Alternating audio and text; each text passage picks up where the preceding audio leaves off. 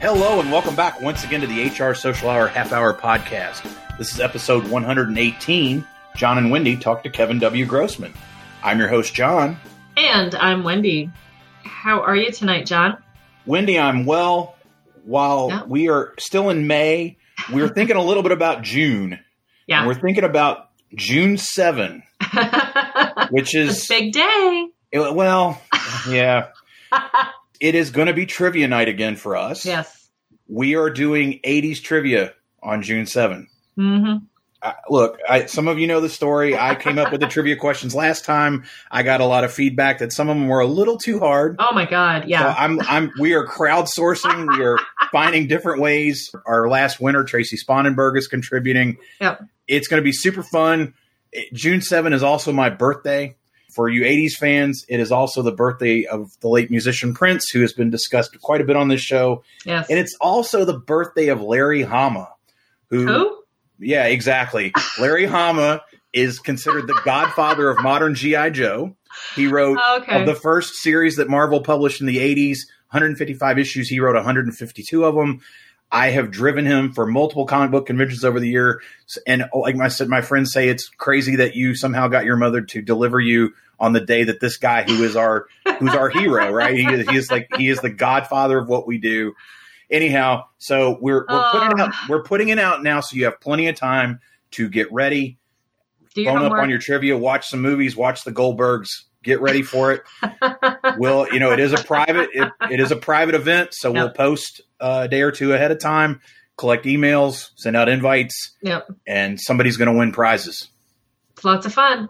I have to say, Jana, just to bring up, we do a happy hour at work once a week now, and somehow I was in charge tonight, and I said, let's play a Kahoot game, and I just grabbed one of the random ones.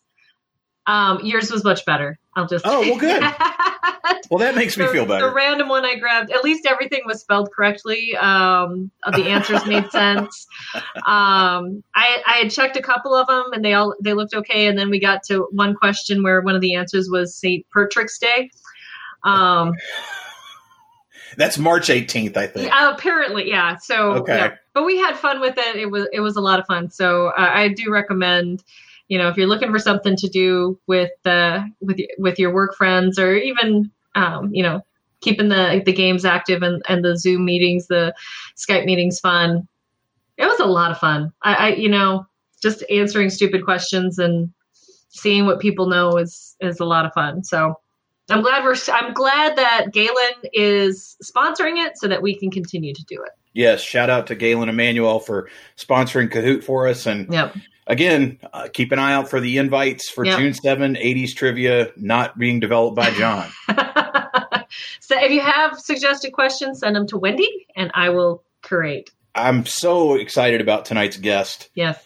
It seems like I've known Kevin forever, and it goes back to T-Chat, hashtag T-Chat forever.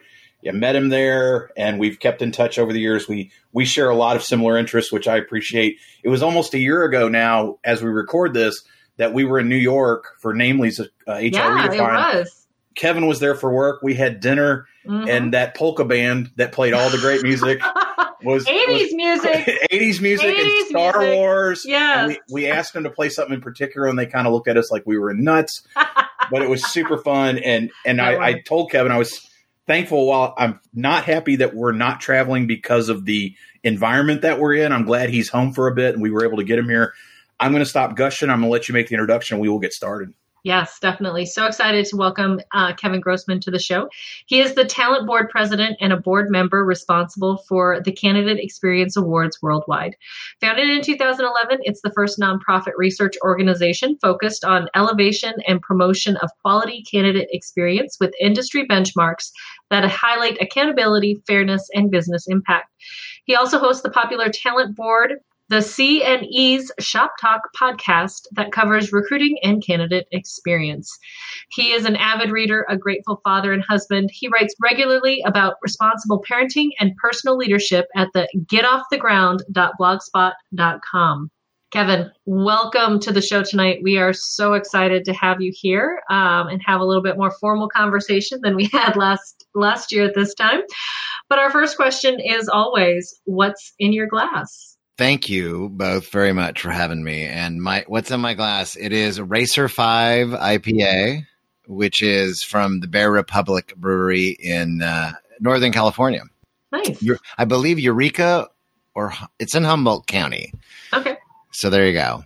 Yes. And by the way, I'm honored to be on. You guys do a great job with this podcast, and I so appreciate being on. And John, you had me at Prince and the Goldbergs, but I can't help you with G.I. Joe. I'm sorry. That's okay. That's quite all right. I know. I thankfully, I guess I am the G.I. Joe correspondent for this podcast. That's all right. Anybody else that any other HR podcasters that need a G.I. Joe correspondent are probably going to. Well, they can ask me. I'm happy to do it. But Kevin, obviously, we know what you're doing now, and we've known each other for a while. Talk a little bit about your path. How did you get started in the talent acquisition, HR tech, kind of this whole path that led to what you're doing now in terms of candidate experience research?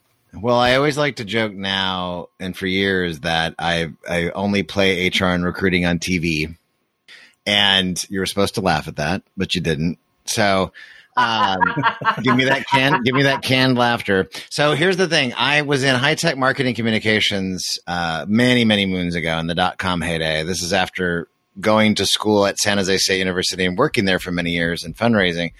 Anyway, then learned my chops in marketing communications. And then there was a startup in Santa Cruz that was a recruiting startup. And at the time, we matched jobs to candidates and served them up to our customers with our magic secret sauce. And at the time, we were touting artificial intelligence, probably a little bit too early to the market in the late 90s.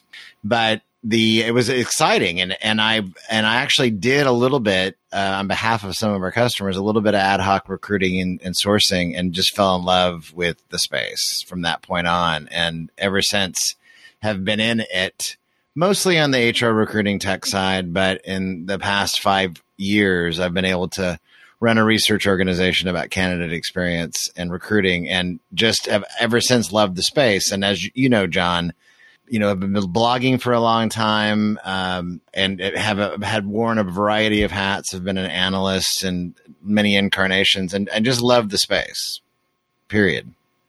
How did that love develop? It's fun because obviously, Wendy and I are on, I don't want to say we're on opposite ends of the spectrum, but, Wendy really, really loves talent acquisition and, moved back into that as a full-time thing. I really like dealing with more generalist kind of stuff, right? Employee issues, those kind of things. What was that love? How did you develop that?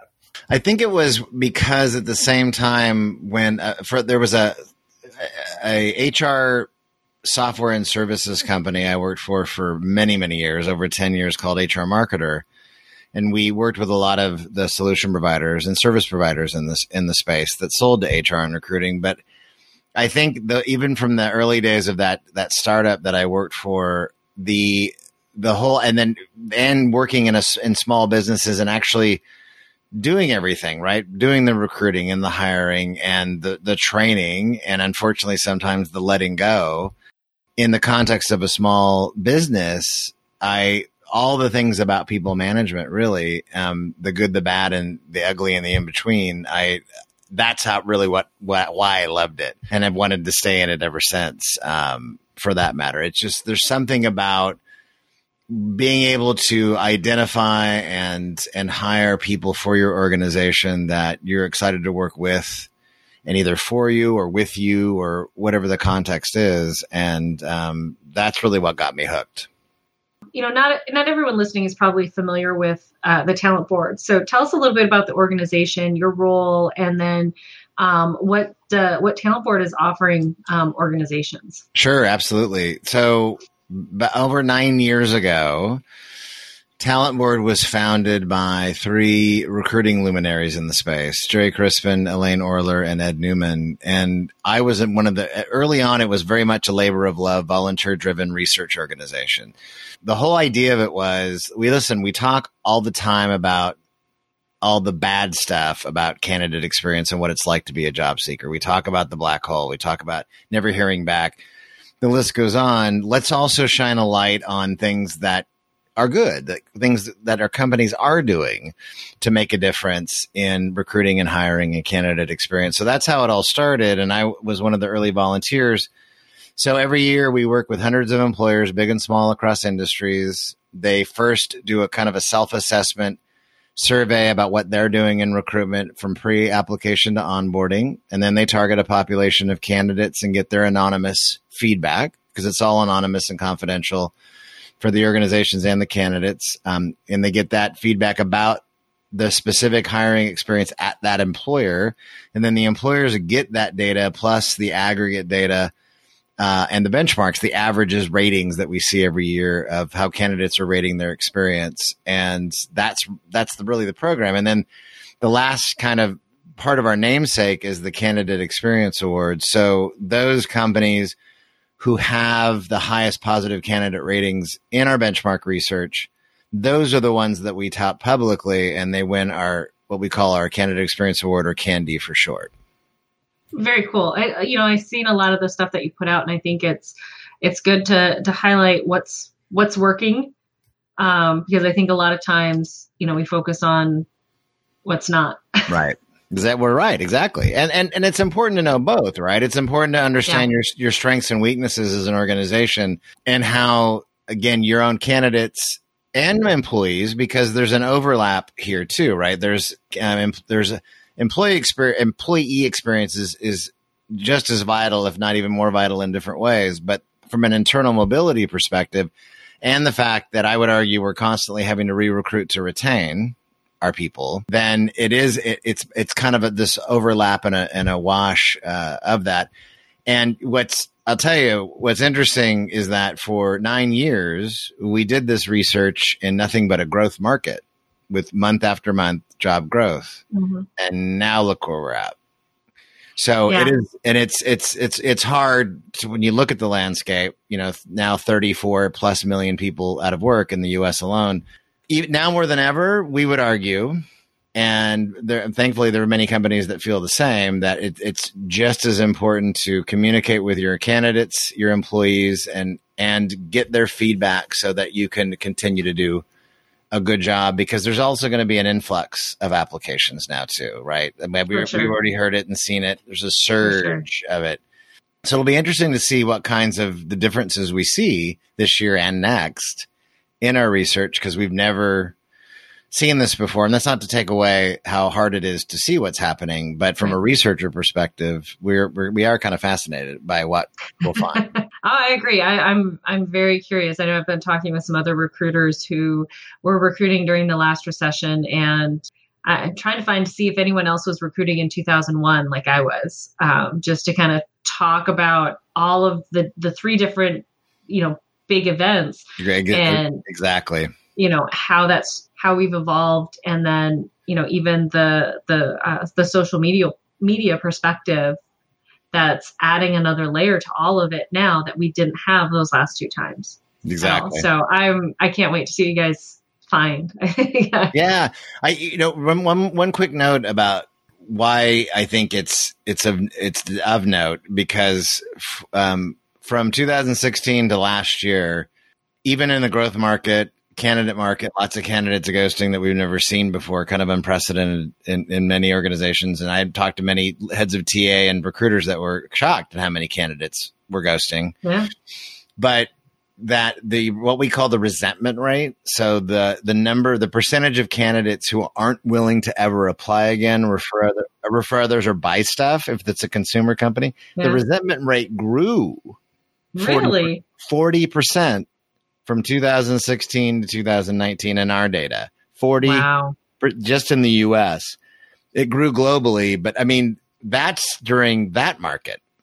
I think that what you're going to see is you're going to have you're going to have companies that are just going to default to not doing anything different. And you're going to have companies and we see a lot of that publicly now, that are trying to do the right thing, that even if they've laid off or furloughed or have frozen hiring, to continue to have a public facing communication. This is what we're doing now. They have statements on their career sites. They're talking to their candidates. They're pipelining still, even if they're not hiring, keeping those lines of communication open. That's really important. today more than ever. Agreed.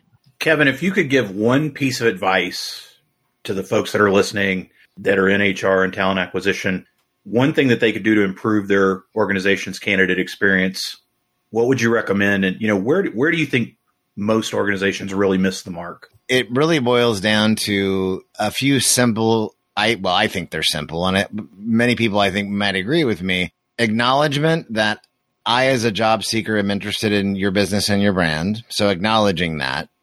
And again, imagine that you have 10 candidates, and we call everybody candidates at Talent Board. We don't differentiate between an applicant and a candidate. We're all candidates as far as I'm concerned, perpetual candidates. You line up 10, 4, 5, or 6 of them are going to research an organization and apply, and that's as far as they will ever get. Ever. Right? Just speaking, running the numbers. And then maybe 2, 3, or 4 will get screened and interviewed, then one gets an offer and one gets hired. So at a minimum, acknowledge that I'm interested. Set expectations with me. What's going to happen next? If I'm not qualified at all, within a very short time frame, preferably a week or 2 max, if that, reject me. Just tell me you're not going to pursue me anymore. Make it definitive and clear.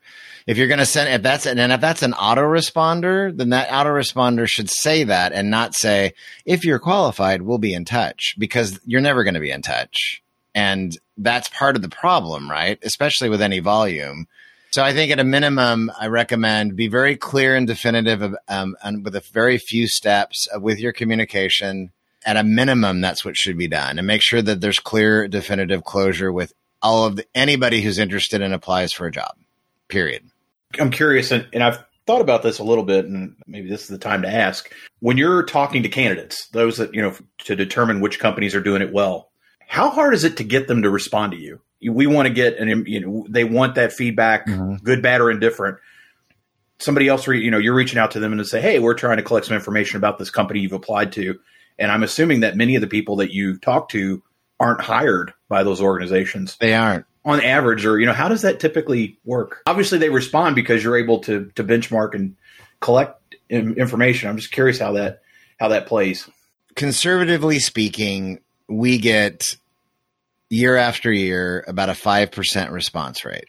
So meaning if you survey 2,000 candidates about their experience, 100 will respond.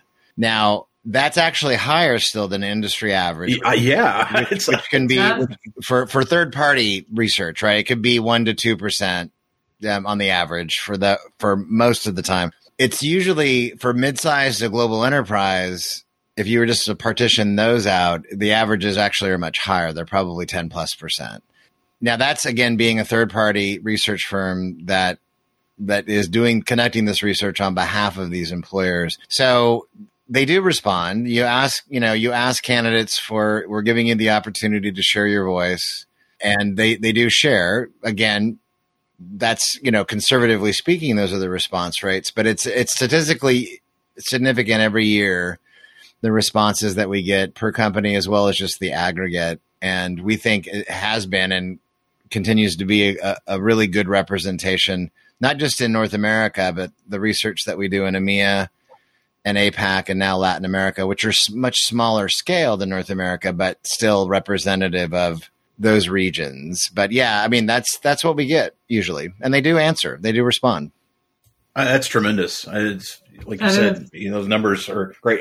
Speaking of that global perspective too, most of our listeners are here in the States. We do have some international listeners. Do you see much difference in terms of the response from those international organizations, employers, as well as the candidates? Are they looking for different things when it comes to their experience?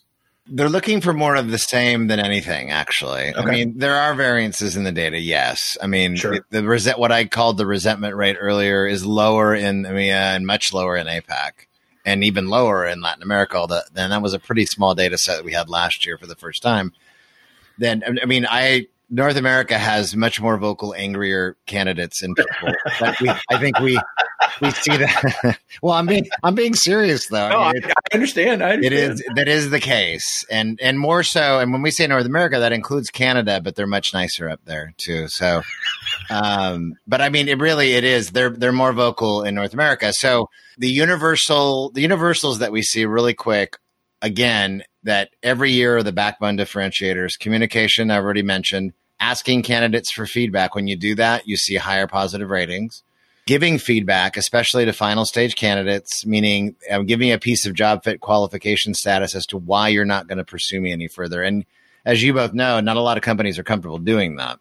Although we found those who have actually built that into their cultures don't ever see anything litigious at all very often. I mean, we see, big media hype of stories that can happen, but most of the time the candidates are very appreciative of getting some feedback as to why they're not going to be pursued, especially final stage. And then being more transparent in the process. And all these things translate into what we call higher level of perceived fairness. It's not about making your candidates internal or external happy. It's nice. That's aspirational. It's just about being fair. And their perception of the fairness at the end of the day. And that goes back to, again, you told me what was going to happen next. You told me that you weren't going to hire me, because we're in the business of no in recruiting, right? I mean, we are. Right. We're rejecting so many. And today is going to be even more so than ever before with the volume that a lot of companies are already seeing. That's the deal, though. I mean, again, at the end of the day, just those are universal things that we see globally. But there are, there's differences, sure. North America, one more quick note. In North America, the main reason why candidates withdraw themselves from the recruiting process is because they say the negative reasons. Their time was disrespected during interviews and appointments. Every year that trends in North America. That does the top number one negative reason. That's much lower on the list and elsewhere around the world. Around the world, there's sometimes it's more about the timing, too much time, and then disparity between salary and benefits, which is pretty normal. And then you get a lot of subjective things.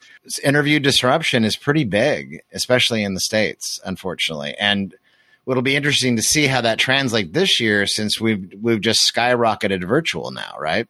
Mm-hmm. On the interviewing side. Right. I think it's interesting. And, like you said, if you get 100 candidates for a job, 99 of them think your process sucked. Right. Well, yeah. I mean, unfortunately, that's because they didn't get it. And I've had these conversations with other people. It's like, well, I was qualified. Why didn't I get an interview? I'm like, well, they probably had 20 qualified people. And unfortunately, sometimes it is just who got in first. It doesn't seem fair, but you can't keep a position open. You can't keep interviewing people because, as we tell hiring managers, the perfect candidate is not out there. So you can't just keep interviewing people. Correct. Yeah. So it is that fun game. But you also know, you both know this too, being in the field for as long as you have, that everything could go swimmingly until the point of you telling me you're going to pass on me and not hire me. And then things can still go south and I can still say, well, screw you. I'm going to give you a 1 out of 5 star Likert rating. I mean, that's the subjective part that we can't control, right? That does happen. But we feel that every year we do see, I think, a pretty good, again, sample representation of what candidates experience. And, candidates are also, we know that globally, around the average is around 25% of all the candidates last year that we surveyed globally said that they had an overall great experience and they were willing to increase the relationship with that employer, knowing that 90% of them didn't get hired. So that just means that they said that they're willing to apply again, refer others, and buy stuff. And 90% of them got rejected. So that's the positive side, that there are companies that are, doing a better job. I think a lot of them are getting it right when it comes to having that transparency and just helping candidates know this is what's going on. This is what the process is. And I think, like you said, the more transparent you are in that process, the happier candidates are going to be. They just want to know what's going on. Exactly. That's it. Yeah.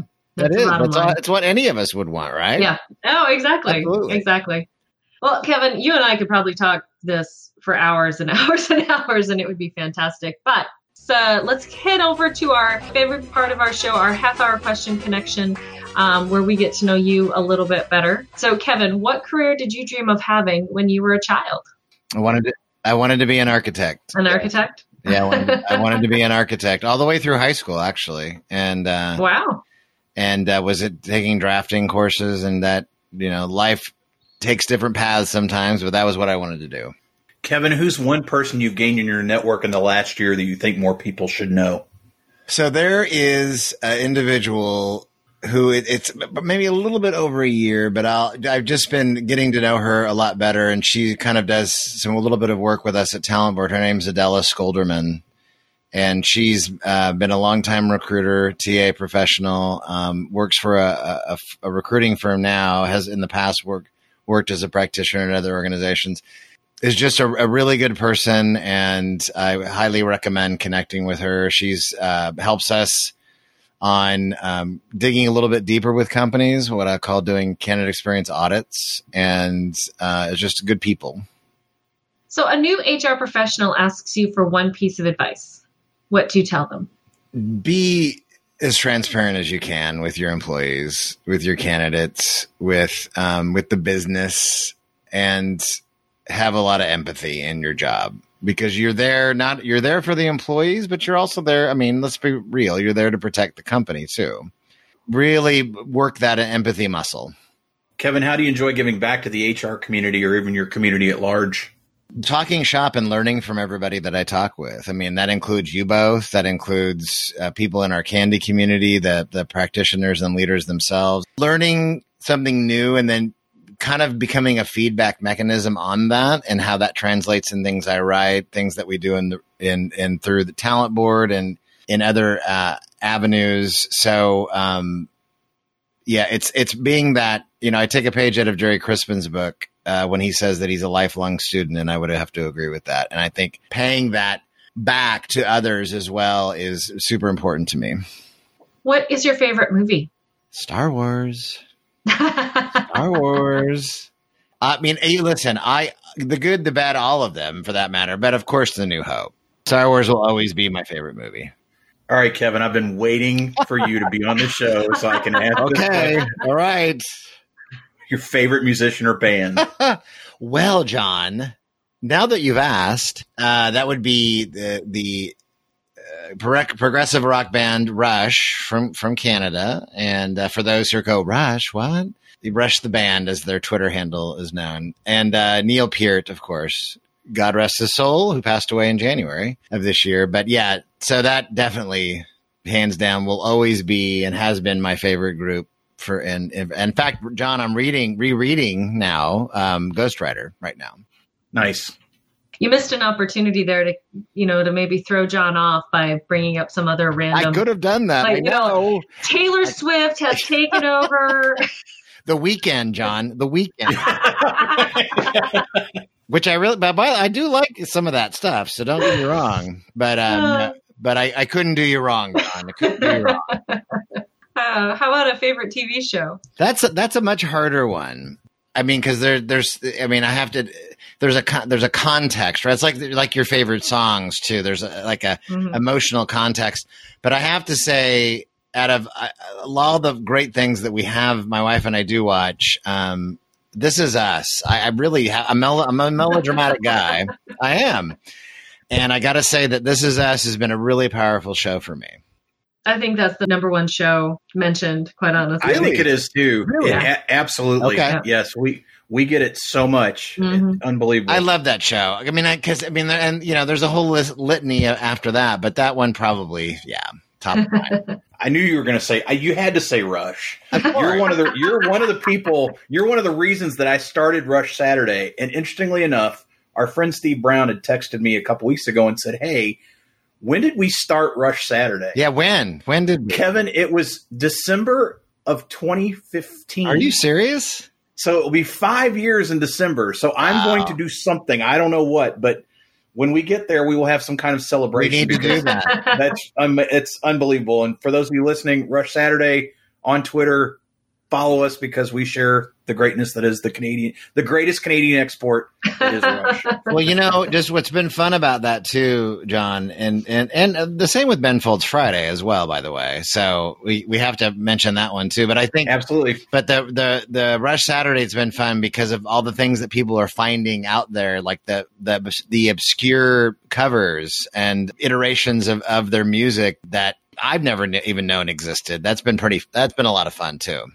If you're not watching Star Wars, you're not listening to Rush, if you're not watching This Is Us, you're not doing those things. What else do you like to do outside of work?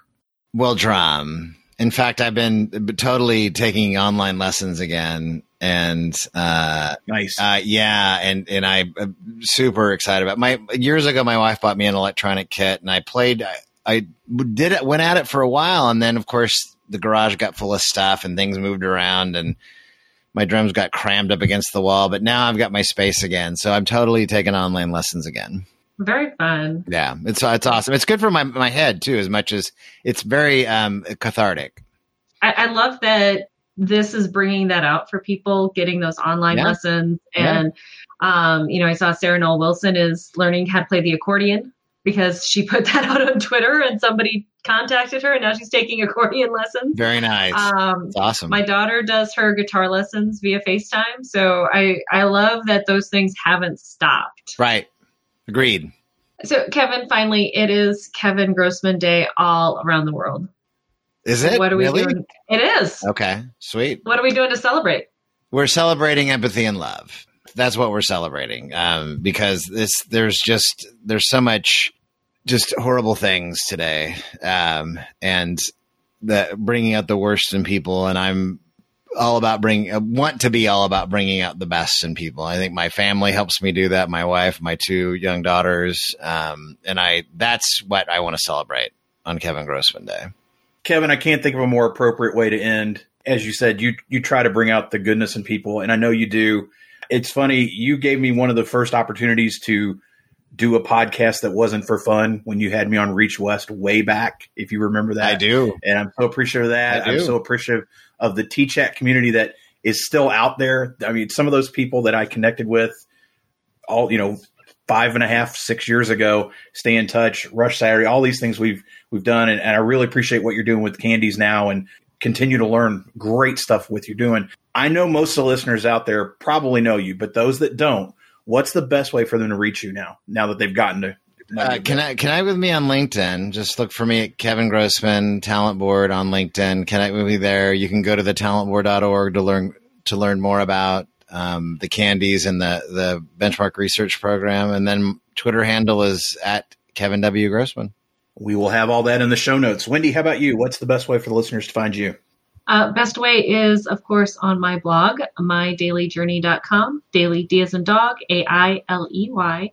And of course, the second and fourth Sunday of each month, you will find me on Twitter as part of the twice monthly HR Social Hour Twitter chat. How about you, John?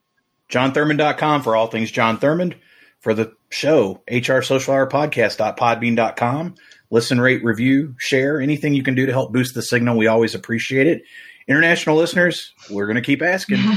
Get in touch. We'd love to send you a gift for being part of the community. Amazingly enough, in that last trivia night, we had someone from Afghanistan taking part for a short time. And again, that's why we're throwing it out now, that maybe those of you that are not close geographically can be there on June 7th. But again, we do appreciate everybody that takes part. Kevin, thank you again so much for being with us. And so for the HR Social Hour Half Hour Podcast, I'm John. And I'm Wendy. And as always, be sure to connect, give back, and network. Take care, everybody. We'll see you soon.